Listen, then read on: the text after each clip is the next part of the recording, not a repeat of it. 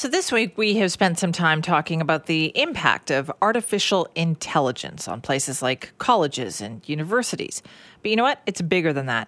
In fact, your next job interview may be as a result of AI, because more and more companies are using what's known as applicant tracking systems to oversee their hiring process.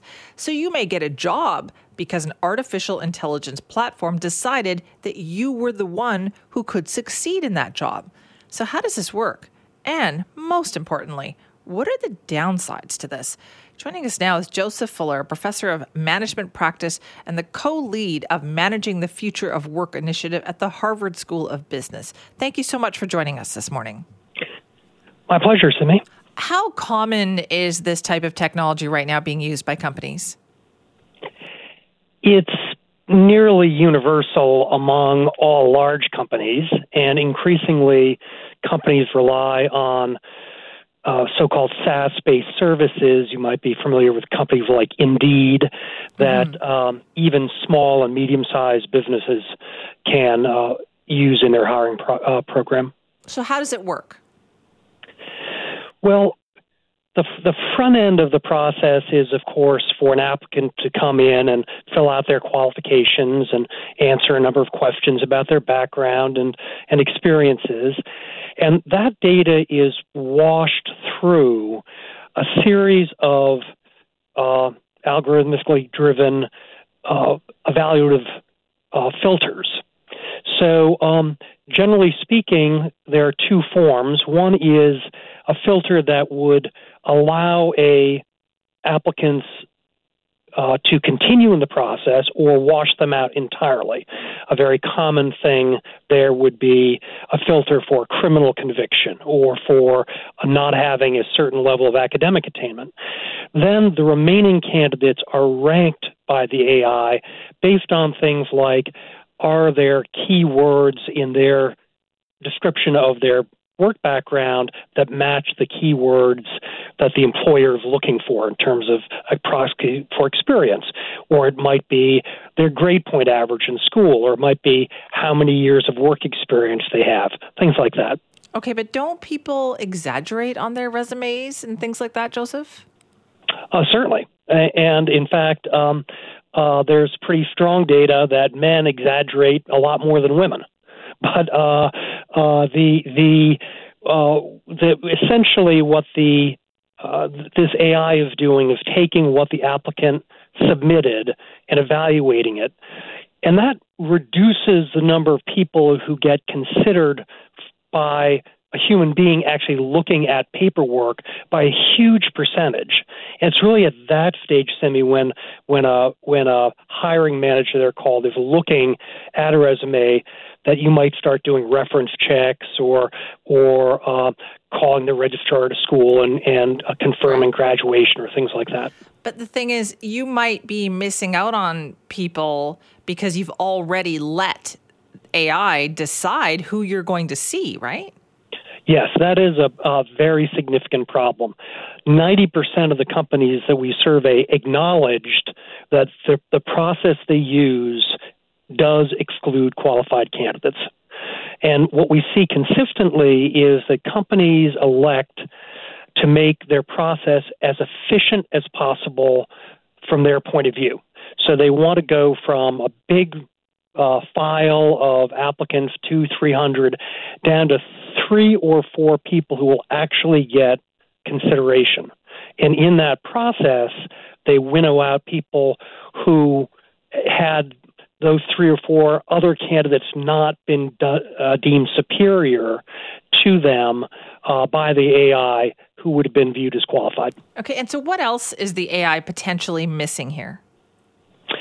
It tends to miss, it isn't intelligent. It's only as intelligent as the people who made decisions, essentially kind of toggling on, off, or count this factor heavily and this one less heavily.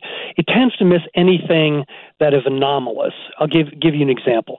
In about 50% of instances, the AI will exclude someone from consideration. So just eliminate them from the pool if they have a gap in their work history of more than 6 months. Now, you can say, why would a company do that? Yeah. Well, maybe that person doesn't have a lot of get up and go, or doesn't have friends or people they've worked with historically who hear they're available and say, oh, we've got to get Simi, in our organization. Or they could be worried about skills being, diminishing or whatever. But you can have a problem pregnancy and be out of the workforce for 6 months, or have a parent or another loved one who's ill or dying, or in the U.S. there's the issue of military spouses. We have a large military and installations all over the country. You get transferred from North Carolina to Hawaii. Moving your family might take you out of the workforce. So it isn't good at subtlety. It isn't good at understanding really anything other than absolute values. Right. We're looking for someone with 5 years of experience. We're looking for someone with a university degree.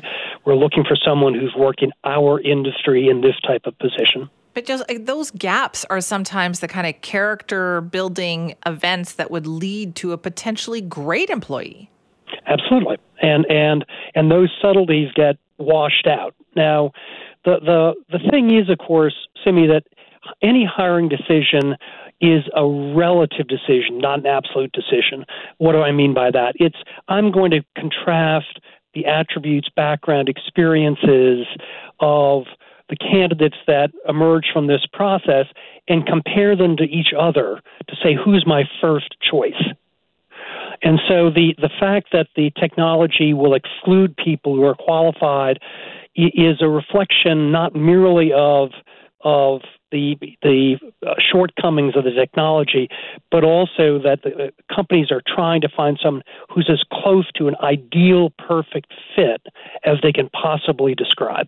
Right. So for the companies then, I guess, is the incentive here, listen, it's more efficient for them. Yeah, they may not get the perfect employee, but that's okay because they don't really have time to find the perfect employee. Yes. And companies are worried about this, but what they do to respond is try to refine the way the AI works. It's particularly hard, for example, for companies to increase their diversity if they rely solely on the AI, because it's against the law to say, well, are you an African American? Are you Latinx? Are you LGBTQ? So there are additional pressures these companies are under that makes the implications of these systems maybe a more of a false economy than actually a really good way to go about staffing your company. If you care about diversity, which I know a lot of companies do, understanding that there's a lot of underrepresented communities out there that are going to make amazing employees that haven't had a chance, it seems to me this AI is just going to bake that into the system. Well, that is a concern, and the where companies try to address that is where they go to hire. So if they're going to certain cities that would have higher percentages of minority communities, going to educational institutions that have high percentage of minority applicants, recruiting from social entrepreneurs or not-for-profits that are specifically working to advance certain minorities' economic interests. Right. So is this just the way of the future then, Joseph? Is it just going to constantly get tweaked perhaps to address some of these issues? I think so. Now, there are certain jurisdictions in the United States, including California and New York City, which are looking into this, trying to put limitations on it, stipulating that companies have to take steps to make sure that these systems are not discriminatory, which is a very high standard to meet, given what we were just talking about. But I think we're going to see AI improving in terms of how it operates and how sophisticated it is, penetrate not just the hiring process, but the promotion process, the learning process and reskilling process in companies, and also the process of allocating work to people. One thing you see now with companies like Gloat is it has the ability to essentially look at the inventory of skills in a company and say, well, we've got this project over here in the Eastern Division, and we've got someone in our Western Division who really has got what looks like a perfect skills match for that project. We'll assign that person who currently works at a different part of the company to this special and important project. So the AI is penetrating lots of areas that are not processes or automation or order entry or things like that. It's going to penetrate all elements of human resource management. Wow, so interesting. Joseph, thank you for the chat. My pleasure, Simi. Appreciate your time. Joseph Fuller, professor of management practice at the Harvard School of Business, talking about AI. So if you rely on your charm, it sounds to me like that's going to be some trouble ahead if you're looking for a job, and that's how you've relied on it in the past. If you want to weigh in, simi@cknw.com.